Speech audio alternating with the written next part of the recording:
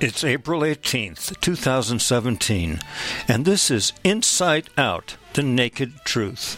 We're coming to you from Northern California, and we're broadcasting from Lupin Lodge, where clothing is optional. But the truth is always naked.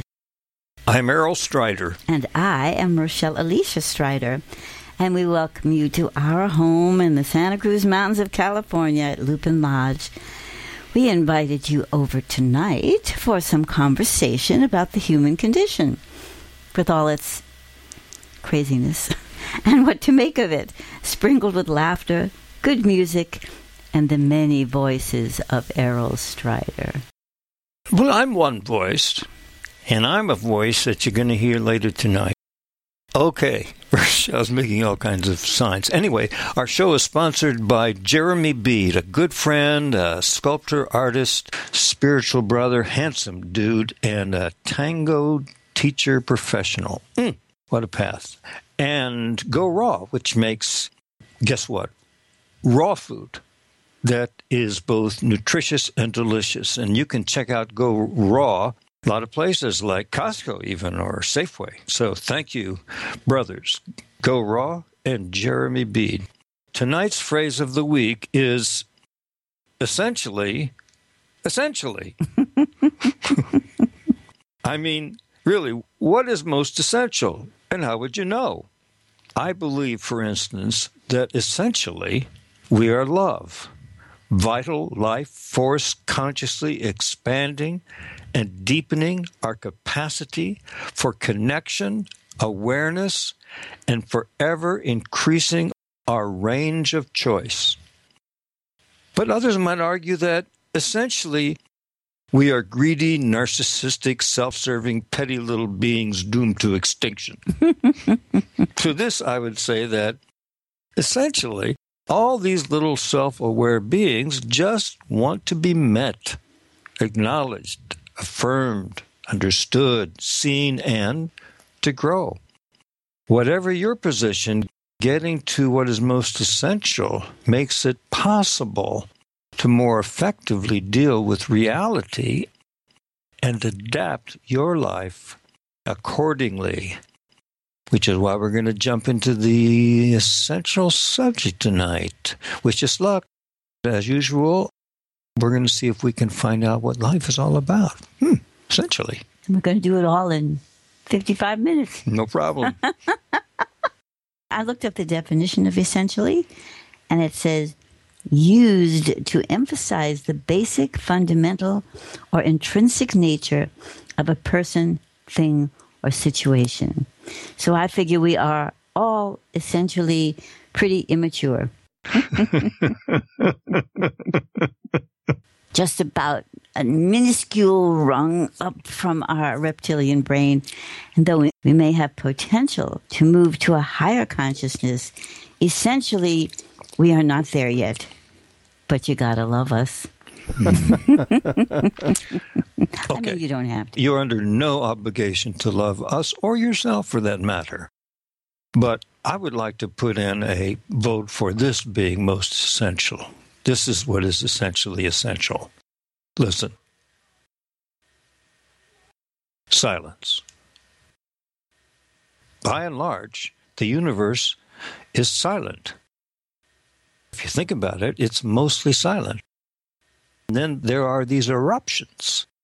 Imagine how loud the gas boiling off stars is. It must be loud. They don't usually talk about its volume. They talk about the light that's being emitted. Then you bring it down to this planet, and there's volcanoes exploding, and birds chirping, and cats roaring, people talking, and horns blowing. Out of all that crazy noisiness comes music. That is essentially what I go for, the music. Like, listen to this. This is very essential. This is a Russian version of Lord Have Mercy.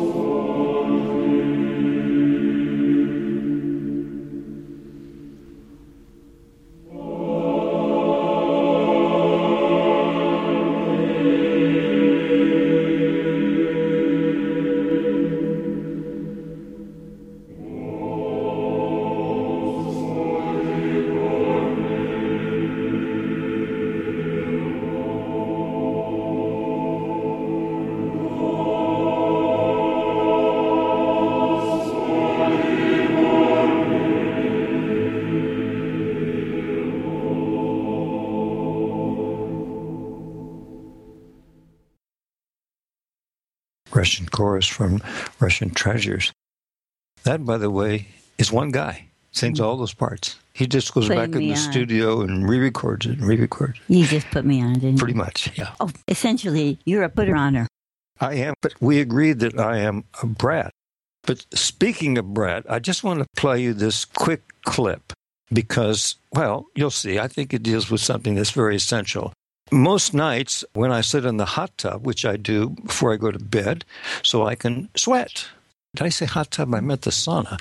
So all those nasty toxins in my body can have their way out and be free. I set them free through my sweat.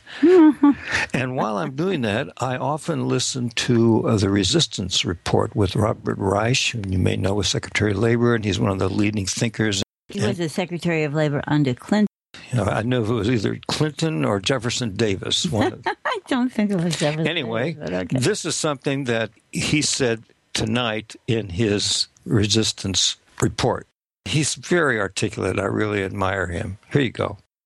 The theme tonight is Donald Trump can't manage his way out of a paper bag. There you go. I don't know what he goes on to say. I'll listen to it later. Maybe it has essentially to do with the type of bag. Yeah, get him a plastic bag. He's kind of a plastic bag kind of guy, wouldn't you say? I am not sitting in judgment of Donald Trump. I will judge his actions, but the person is just a person. Here's what I think is essential about that. And I was listening to a couple of integral philosophy theorists today, one of which is our friend Steve McIntosh. And they were talking about how this holistic view of integral theory is what needs to be the context in which we deal with the problems that we're dealing in the world. We can't get there from our normal orientation, but integral perspective allows us to transcend that orientation, to come at things more holistically. What does that all mean? What does that mean? Let me ask Professor Umbridge to explain it because I'm not sure I really know, but there are the words. What do you say? Good evening. What he means, dearest Rochelle, I don't know what he means, but the way I understand integral theory is that you have these shared points of view that come into life at different points along its development through evolution. A certain group has a belief system at one level when they were just running through the jungle, and then another group shows up. They're having tribal things and mythic points of view about reality and religion. And it's somewhat organized, and then you have the emergence of the individual, and then out of that you have the development of the authoritative orientation of life, and then out of that you have what we call modernism, which is the rational thought and democracy and what's made most of our lifestyle, ease of life, possible. And then you have the postmodernism. The postmodernism chaps all run through the forest looking for mushrooms. At least that's what we think. Professor Umbridge, what kind of mushroom? The non-poisonous ones, dear. So the postmodernists, if I may put it bluntly, are the ones who are moving into rethinking how they're doing things and how all that capitalism, where it's left us. And all of a sudden these people are going, well, wait a minute, what about the women? And what about poor people? And what about those different races from you? And what about the environment?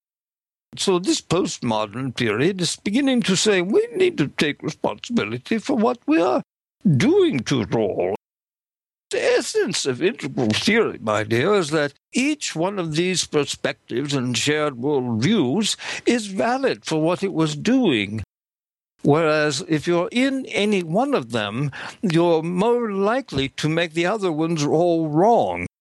And that's where we're all wrong. Essentially. Oh. Well, essentially, sort of explains it. It's still a little... but you can't do it... Not as comprehensive as I would like, essentially speaking. Okay. Well, but I would like to say that I perceive the world as becoming more and more inclusive so that there isn't a separation between myself and the earth, that I am part of it. And there isn't even a separation between myself and myself, so that I would take care of myself, and then I take care of what's around me, and I take care of you. And using all these belief systems that came before me, which I was the center of the universe. Like you watch a child, the development of a child into a mature adult, because we don't have that many mature adults, so it's pretty hard to know. But nevertheless, the world revolves around that little self. And as we truly mature, the things that we are not the center of our universe. We're part of the universe, and not feeling like lost in that part, but feeling more as a result of being part of the universe. How does that sound? Essentially, does it make any sense? More. I think more is a big part of what's essentially, because there seems to be more and more. Like I was hearing the other day when they got, like Einstein and those guys got, that the universe is expanding. It's like they weren't thinking that it's expanding. And what I want to know is where it's going, because it seems to be hell-bent or heaven-bent, I should say, to just keep expanding. And it's like it wants to fill up the infinite, but it can't fill up the infinite because the infinite is too busy full of itself. And it's infinite. And it's infinite. So therefore it's forever. That's right. Forevermore.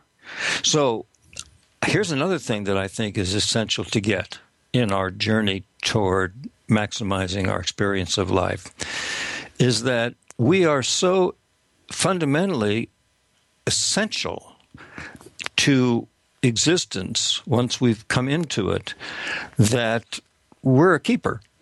That's the bottom line. Oh, that's so nice that we're a keeper. Yeah, you're keepers, all of you out there. I know it looks like death is the end. You're identified with the body and all of that. But basically, we're all keepers if we want to be. If you don't like being kept, all right, go get a job. Do it yourself.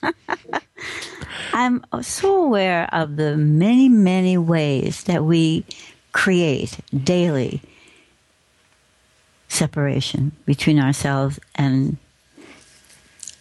each other, the environment, the mystery. And we create it because we get frightened and we feel like if we don't control everything, we are going to cease to exist.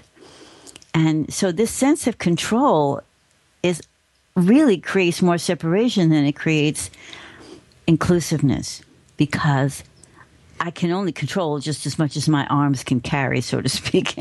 And therefore, anything outside of that is an intrusion, and I have to push against it. So essentially, most people that I see who are having a crisis, it's about the fear of losing themselves completely. Otherwise, it's a crisis like a movie. You go to a movie and, bad things are really happening, and that's really interesting. And I'm involved in it emotionally, but I'm not in it. I'm not really in it. So what is that wonderful line from the Bible? You're in it, but not of it. Exactly. Right, there's it. To me, that's freedom. That is freedom. It, but not of it. And I see, daily I see people running around like chickens without heads, practicing being so in it and so of it, and not in it, but of it and in it and of it. Enough, darling. Enough. Enough, darling. Let's take a break from that and find our way out and have some fun, okay? Mm-hmm. And both fun and the way. Here we go. Like a sea across the river, battered by an angry sea. You take away when the storms of life are raging and the fury falls on me. Oh yeah, and I look and wonder why.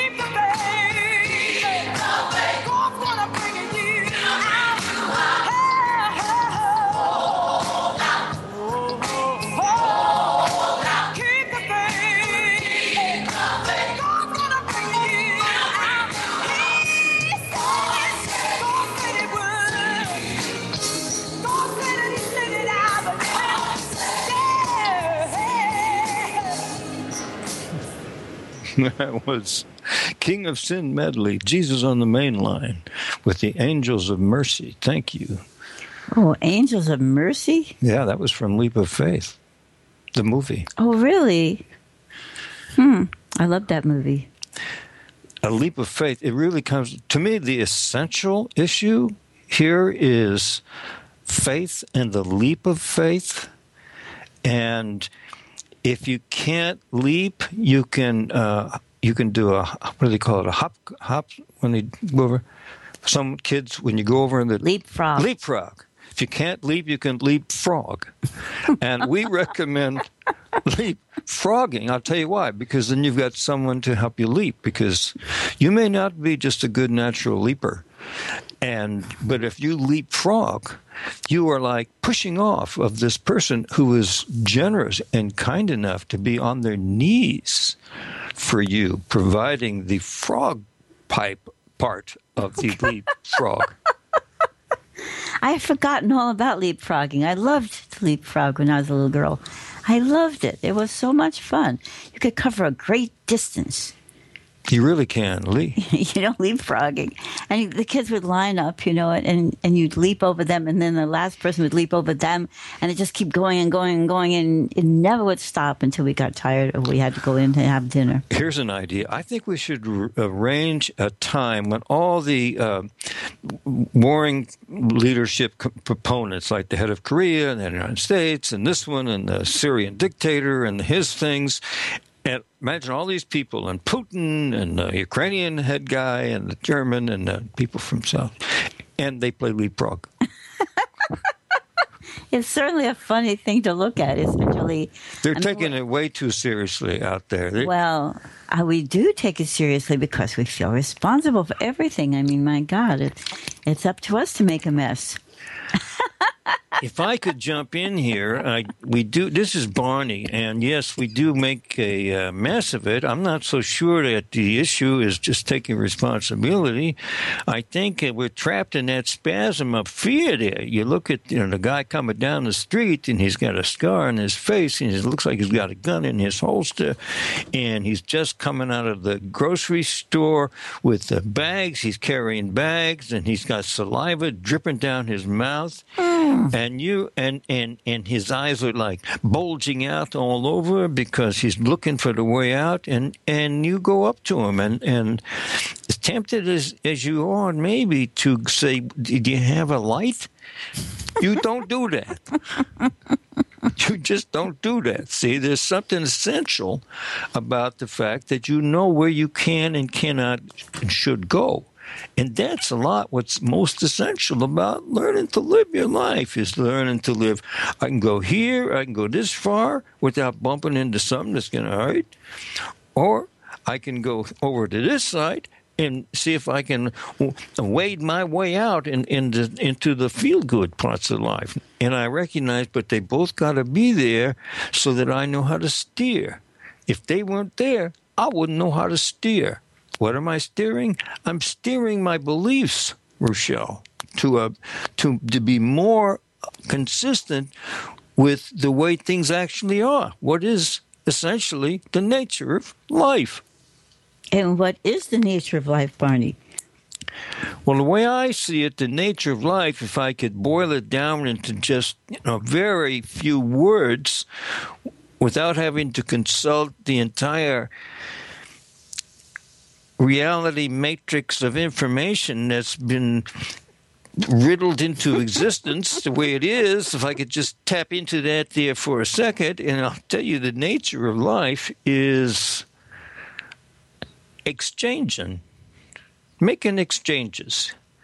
You're just exchanging this for that. You're over here, then you're over there. They're over here, they're over there. This slide is here. That's exchanging for that thing over there. The photosynthesis is exchanging. The CO2 goes up there. You kiss me, I kiss you back. People come, people go. Everyone's making an exchange. And the challenge of life is very simple. Make the exchanges work so that the equal sign that you put between this side and that side is for real. It stays in balance. Even though you can go off on tangents, tangents are good because then you have the challenge of bringing the tangent in balance. Oh, Barney, you lost me. You lost me a little while back Barney, there, but I'll tell you something. What? He lost me too, just a little. What I'm aware of is the one of the essentials of life for a great many species is eat or be eaten. I mean, that is pretty essential. Like if you don't eat it, you'll get eaten. And I think as we elevate our consciousness, we're not as inclined to practice that as an essential for living. That we realize that we need more cooperation between the species, that it's not about eat or be eaten, but together we can be fed. Together we can build things that benefit more than just myself. So, I mean, and that's a tribal awareness, but it can get bigger than that. Because the tribe then is a substitute for the individual. But it can get even bigger than that, because then it's tribe against tribe. But when you start realizing there's this planet, and we're on this little globe, which we got to see when they went into space, that we're a globe out there. We're just one of those stars that are planets. We're a planet, but I mean, pulsating. You look at Mars and Venus from Earth, and they're just this little red dot in the sky. Yeah, and they're always somebody's seeing a little blue dot. And they're always complaining that we got all the air and the water and all the life forms. They just do nothing but bitch. You got the life forms, Damn, we were so close. I overhear Pluto talking to what's the other one's name? Mozart. Forgot his name. Pluto and Saturn. Those two guys, for example, they're, he says, well, you got the nice rings. I mean, you're like good looking. That's like an outfit, the rings. And she said, yeah, but you got that tiny speed and that size, and you're over in that orbit. That's a good orbit. And they have conversations like that. I hate to burst your bubble, but essentially there is no jealousy between the planets. Really? Right. They don't compare themselves at all. In fact, they're just very happy having you be just the way you are and having themselves be just the way they are. You didn't know that? Well, I read it in the Planet. You learn something every day. Planet Manual. Speaking of essential, I was been listening to Richard Feynman, who was a great physicist. He's passed, and he was a very great physicist, and he's having a coffee with I want to say Boyle, as in Boyle's Law, this other great physicist, and he's talking about what is most essential, and he has a wonderful attitude about it all. It's very childlike, and I just want to give you a little taste of what he says it's about, what's essential. Here we go. Rules come out that it evolves into such a creature that the billion years of life with its experiences has produced a thing with prongs that stick out like this and so on. There's such a lot in the world, there's so much distance between the fundamental rules and the final phenomena that it's almost unbelievable that the final variety of phenomena can come from such a steady operation of such simple rules. You hear that? Yeah, what are the simple rules? Well, that's the physics. That's what they're finding. And what I got from them is that no matter how they get to their conclusions, their empirically validated scientific conclusions that they then operate therefrom, those are like the laws, the rules. But what he says is no matter how you get there, and it often is very complex because you're usually starting off using the wrong method and going in the wrong direction. But once you find the thing, he says it's always very simple. Like, it's just this, nature's doing a simple little dance. Boop, there it is, like E equals MC squared, which is entertainment equals movies, communication, I can't believe you just squared. did that. I can't believe Believe it. Oh, essentially you're a clown. You really are. Essentially you are a clown. Well, what do you think that's about? Make them laugh, make them laugh, make them laugh. And what do we get out of making him laugh? Because I love to make people laugh. It's like one of the best things ever. Or even if you don't make them laugh, at least you make them roll their eyes. Right. It's right. And sometimes I've met very few people who can do both at the same time. Exactly. When you're laughing, you don't need to roll your eyes. Right. So essentially, what is essential to our life, and very basic. He's right. It's basic. We need air. We need food. We need illumination.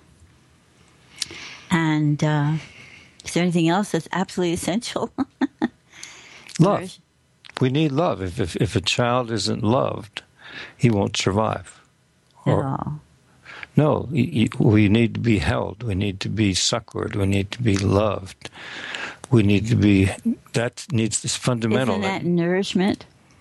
Isn't that another form of nourishment? I don't know. You call it what it is. You just ask what else is essential. But I'm saying, we need nourishment, and I think that's part of it, the nourishment that we need. Because you think all animals need to be loved? All mammals need to be loved?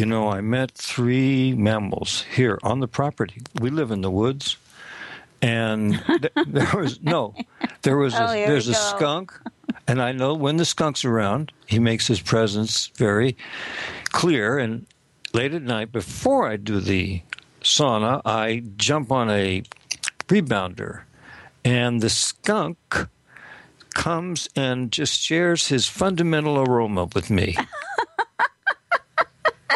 So essentially, yeah, he's a skunk. Yeah, and I talk to him, and there's deer, of course, all the time. But you know who I wasn't talking to that I talked to the last few days? The weeds. Oh, you've been hacking it. I'm not hacking, pulling. There's something very satisfying about pulling those weeds, those big, especially when they're big, and they got those nettles, the really little sharp things, and you reach down there, and because the soil is wet, it's a great time to pull them out, and it just feels so good. To each his own, dear. To each his own, yeah. Essentially, we find that which we love to do and do it. We're blessed if we can do that. So often in the society in which we live, not everybody gets to do what they love to do. They get to do what they have to do, or they get to do. There's a lot of shoulds and have-tos about what they do. But there's enough people that really love what they're doing. I was listening to, there's a big tech thing happening this week in San Jose, Facebook. Mark Zuckerberg is there. And what they're meeting for is finding new technical ways to solve problems, especially technical problems. Like there was a horrible thing that was exhibited on Facebook. And one of the things is, how can they, without invading our privacy, having to monitor everything that goes on Facebook, how can they quickly squelch something like that is morbidly sadistic from getting out and being shown to millions of people right away? And it seems like they could develop some kind of technical filtering system. Everything goes through that filter, and when it picks up somebody giving you the finger or something like that. But is that an invasion of privacy? They have to deal with that too. But the fact that minds are coming together to solve problems like that is a very good indication of how we're using our minds at this point in life. Because it could be there's a whole bunch of people coming together to find new and better ways to kill the people they don't like. Constantly. Yes. The super bomb. Yeah. But you know what's so important and so critical? And I just read this book about these 2 psychologists, Tversky, and I forgot the other one's name, Israeli psychologist. And boy, their relationship was profound. I mean, these guys were like so tight. Their minds were so wrapped, and they came up with these great theories, which I still don't understand. But it did remind me how important it is. What's really essential is to touch a hand, make a friend.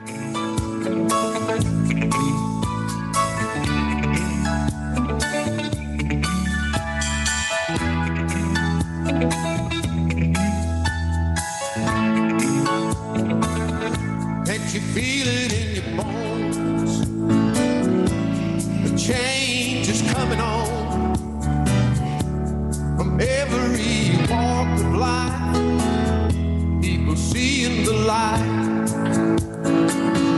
Can't you feel it in your heart now? A new thing is taking shape. Reach out and touch a hand. Make a friend if you can. Reach out and touch a hand. Make a friend if you can. Reach out and touch a hand. Make a friend if you can.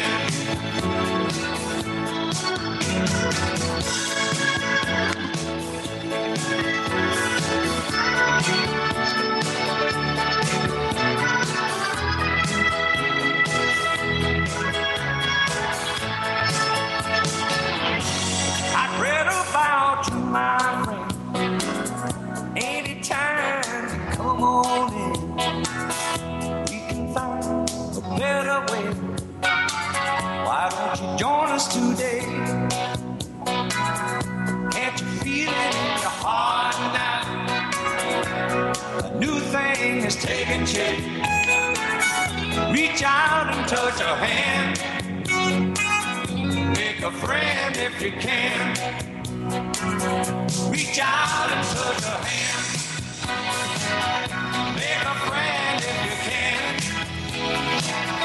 Reach out and touch a hand. Make a friend if you can.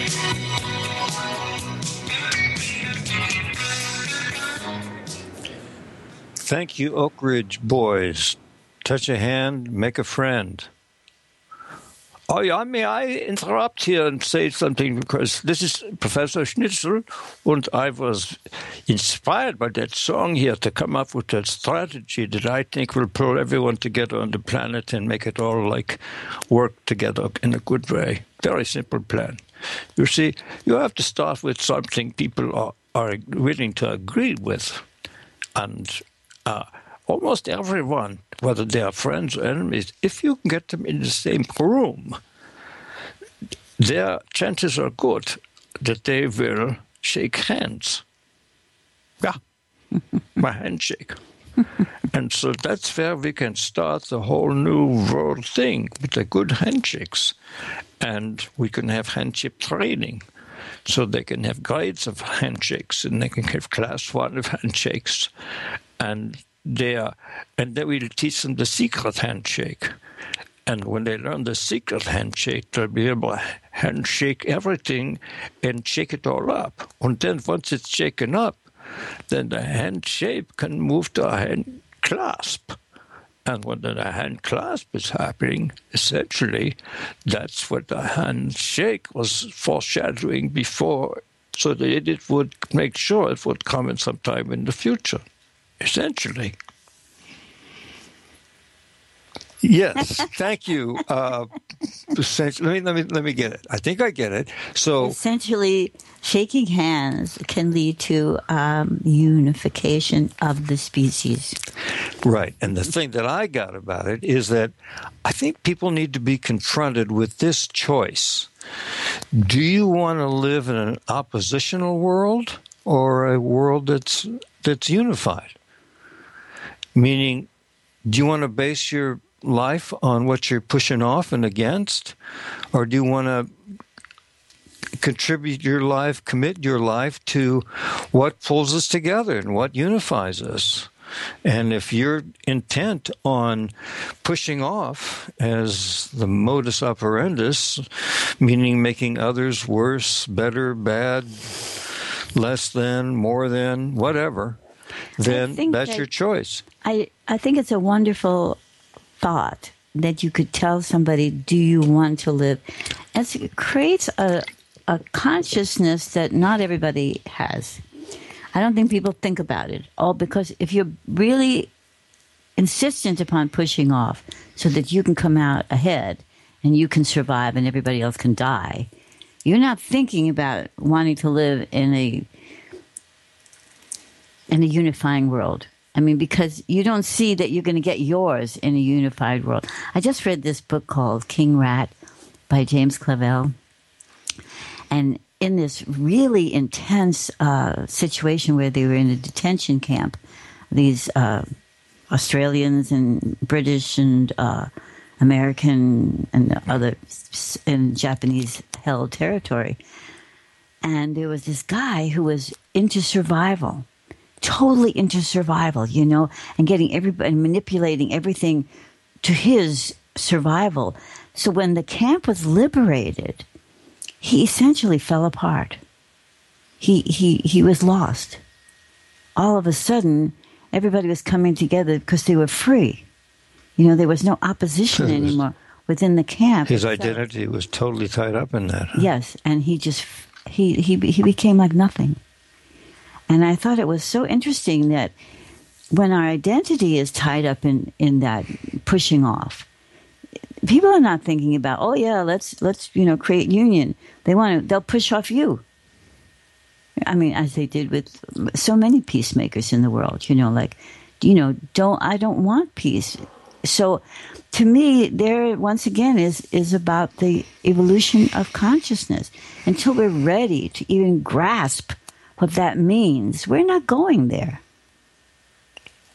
Well, until we're ready, one thing we can do is recognize the amazing grace that is available. Mm-hmm.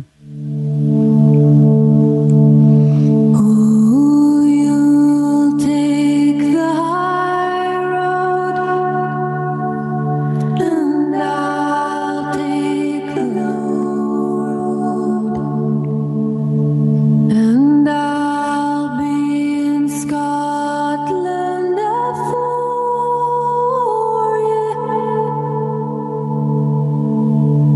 But me and my true love will never meet again. On the bonny, bonny banks of Loch Lomond, amazing grace, how sweet the sound that saved a wretch like me. I once was lost, but now am found. Was blind, but now I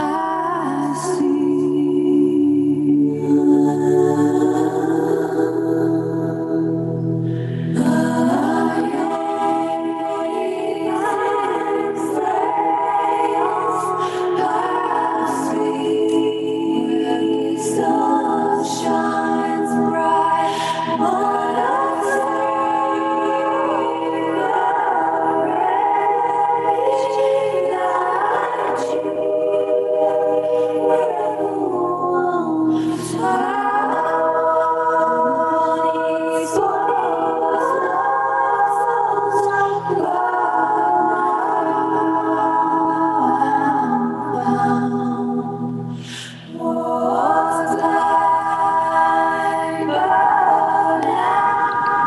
Grace touches me with a liquid embrace, just at the point where I vanish from my sight. Wow. My hand reaches out, grasping, questing. Is someone there? Mhm. Grace witnesses to presence. And when I am tempted to shout, nothing, nowhere, grace calls to me and invites me to follow suit with hearts, a handful of hearts. Wow. Gives me goosebumps every time I hear that song, and this one especially.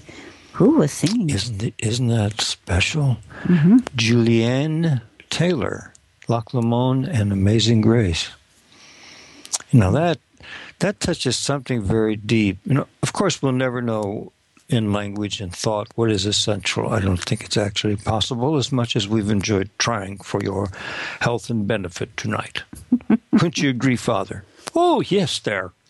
Well, it's always good to try to put words on that which is most essential in reality, so that if you think you can put a word on it, it's like putting a leash on your dog. You know, you go after the essential and you put a leash on it and you try and keep it around. But you know, it has a mind of its own, like a big dog. You know, and you've got a cheap leash and a big dog, and that's kind of like what is most essential is. But it's good to try. And when you put these words on trying to the most essential aspect, it's kind of like scratching its back a little bit. It appreciates it. It's like scratching its back, but it can't eat it. It can't turn it into a fodder for its life force. You know, that's something else than just your thoughts about it there. You know what I'm saying there, darling, don't you? I sort of know what you're saying. Well, the essential part is what I'm saying is that it's going to be beyond the words. I mean, the words just can't keep up. I guess essentially what I'm getting from tonight's program more than anything else is that we don't really know what's essentially, who we essentially are and what we essentially need. I mean, we know to a degree, but not completely. And maybe it's because what we are and what we need is bigger than who we think we are. It could be, but I am reminded of a line from Pierre Teilhard de Chardin, priest, mystic, and scientist, when he said this: "Nothing is precious save what is yourself in others and others in yourself." When I imagine that, what I imagine is that there are these two circles and they overlap, and it's the part that little shape they make in the middle, which is kind of like a fish. It's pointed at one end and it bulges in the middle, and it's pointed in the other end. And that's what's essential. It's where wherever there's the joining up. The joining up is essentially the joining up thing, when it's being its most essential self and it's conjoined with itself. Oh, my. Party time. Essential thing. Conjoined. This is Inside Out, and we're broadcasting from Lupin Lodge here on April 18th. And we've got a group coming in here to Lupin in the next week, so that's going to change things. They're coming in for a retreat tomorrow, and we're all mad at work getting our facility ready, spruced up and nice, so when they come, they'll have a good time, and it'll be a good experience for them. Yeah, it's like having people over for dinner, except there's 60 of them. Right. And within that 60, it's just very human for some of them to be pickier than others. But that's why we're here to serve.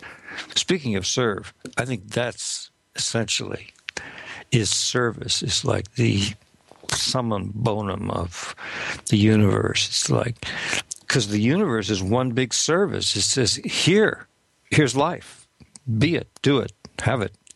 Just there it is. It serves up life. And you somewhere along the line, you kind of jumped into that stream. And it serves up volcanoes and eruptions and earthquakes and storms and typhoons, as well as it does all the fun things.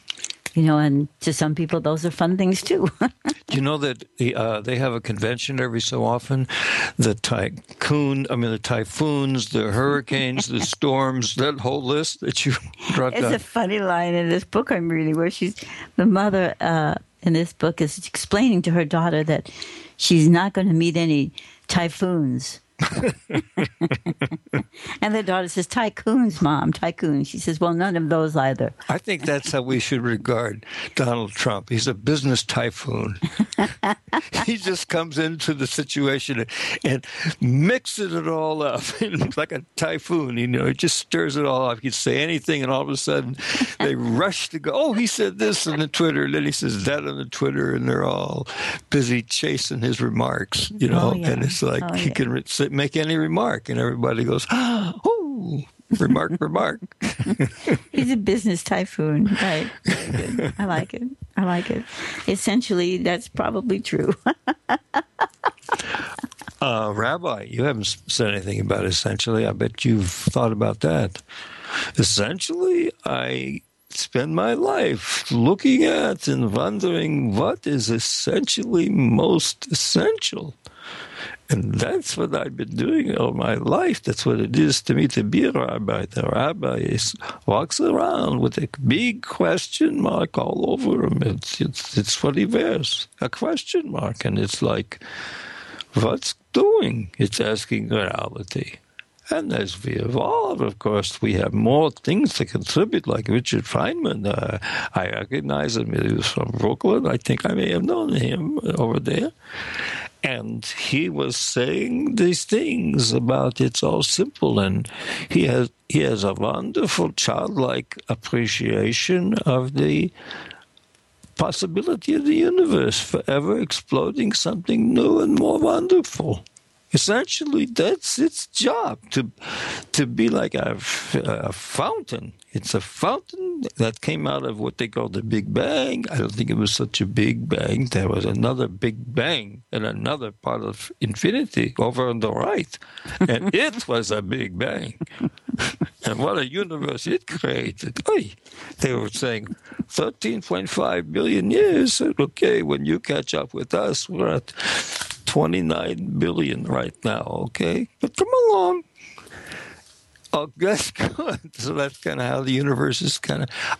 I was just wondering about that. I thought, well, we talked about it on our show. Why did they start the universe up like 13.5 billion years ago? But I think, if I think of it as one of just, many, many universes that are starting up, and they each have their own infinity, and they each... And they each spew off different ways of this mysterious reality expressing itself in form and in matter and in life. I mean, when you think about it, it's really trippy that it all exists at all as it does, that it comes together in these ways that we take for granted. We're conscious beings. We're in these bodies on these planets, breathe this air, talk to each other, make decisions, go, come, leave, die. Also, there's this sense that I'm constantly aware that we feel like we have to make decisions instantly. And there's a certain stillness that happens before the eruption. Before the Big Bang, the stillness takes place in which everything's beginning to lead up to the... And ideas like that. When you have a wonderful idea, there's a stillness that happens before that idea, and then it gives birth. Essentially. It made me think about the thing that was going to get banged. Like there was this little condensed. Well, what was the bang? It was this very condensed mass that was all like condensed, as condensed as it could get. It was like a marble. In terms of its, but it's still condensing, and that's why it was condensed. And then, but I'm imagining the scene in the green room before that piece of condensed reality was about to go on and explode, and how it must have felt.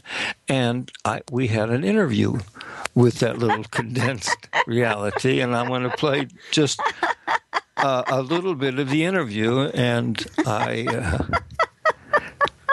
Oh, no, you don't. Here we are. So here's what he had to say, this little condensed reality, when I asked him, well, how do you feel about the fact that you're going to just be a big bang. I mean, you think you'll feel like if you're a big bang, you'll be a big shot. Aha. So it's not so much the big shot part.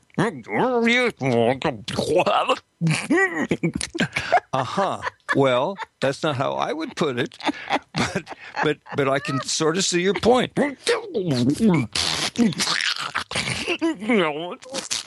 Essentially, you're saying you understand this. Essentially, you're a little nervous. You got some stage fright. No, I wouldn't say stage fright. Oh my God, he's learning your language, Harold. Yes. Watch out. But it was a great sacrifice to break itself up because it liked itself together. It was kind of cool with itself. It was like this condensed thing, and then it was going to come apart. But it got to be all these other little things that are running around reality, of which we are too, essentially. Essentially, I am aware that I know so little about the reality of life. I know a tiny smidgen of a smidgen of a smidgen about it. And it's I knew all one of those through my own consciousness, which is so immature. I knew one of those smidgens, by the way, that you Well, knew. actually, my smidgen knew your smidgen before we knew each It other. was the third smidgen, right? The third one you mentioned. When I first met my smidgen, I was so taken aback. well. I think I was really shy because the smidgens, they're like the thing, like the bong. They used to say, and I'm going like I'm going to be with the bong. Oh boy, a smidgen. And I don't know what to say. Does it have its own language, smidgenese? I mean, what do you say to a smidgen? So I kind of walked away from it thinking, that's what schmiddens, I can't even say it. Truth is, until you realize you were a smidgen. That would have put you back a bit. It would put me back a bit. What? I just said that. I just repeated what you said. And it's a style of communication. When I go back and edit the show, I often will take those out. But I was listening to John Cheese give a talk and being an interview, and he did exactly the same thing. And I thought, well, maybe it's catching. No, sometimes you do it for emphasis, to get clarity. You repeat something more than once. It's almost like you give it a specialness by repeating it more than once. Which I like. Actually, I like that. And like somebody left a message on the telephone, and she was kind enough at the end of the message to repeat her name and her telephone number. But she changed it. That was the only problem. She repeated it, but it was a different one. Oh, you're so... Essentially, you're silly. I am silly. You're silly. But I'm also poetic. And here's another line I want to share from the Grace poem, because we've just had Easter, and Easter was grace showing up on the planet, as far as I'm concerned. Here's a line. Grace descends full throttle like a rocket cleared for landing with a cargo of flowing goodness when the tariffs of blame are lifted. You wrote that? Yeah? Is that bad or good? No, I mean, I thought you were seeing something out of the Grace, Amazing Grace. No. This is a poem I wrote that was images about grace. You didn't say that. I didn't, it's because I was thinking about something else at that time. But by the grace of God, we are back to this point where I can say one more line because it's the most juicy one. Grace, a slow curving essence, just around the bend where my thoughts leave off and only my faith drives me through. Oh, that's pretty. I don't know what it means, but I got it. Essentially, you are an artist, creatively moving shapes, words, body movements, ideas into newness. I love that.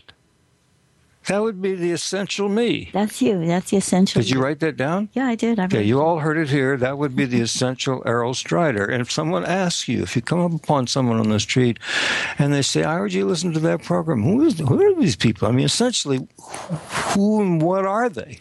No, but this is you. You'd have to come up with the essential me, but I came up with an essential you. Essential Rochelle is just basically giddy for life. Oh, no, that I'm more than that. I know. I'm That's more as than much that. as we got tonight. We'll give you a little taste tonight, and when you come back and listen to our next show, we'll give you another taste. We'll give you more taste. And it's thinking about tastes. Next time you're having a good taste, think about us having a good taste with you, and that we're sharing good taste. So I think, like the professor says, after the handshake group, we should have people eating ice cream cones together. All these people. And sharing. You think everybody likes ice cream? Or something like that. Strudel.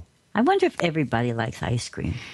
I bet a lot of people do. Well, I know a lot of people, but I'm saying does everybody like it? I think there's enough people who like ice cream that it could start a whole new world order.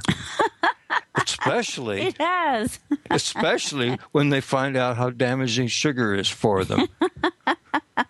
They'll just bond like you can't imagine. Oh, yeah. You know, not every all ice cream has sugar in it other than it has fruit. It may be sweet, but it doesn't have sugar. Listen, do we want to end the show on ice cream, essentially, because we're coming to that time and very I could soon? end every show with ice cream. Okay.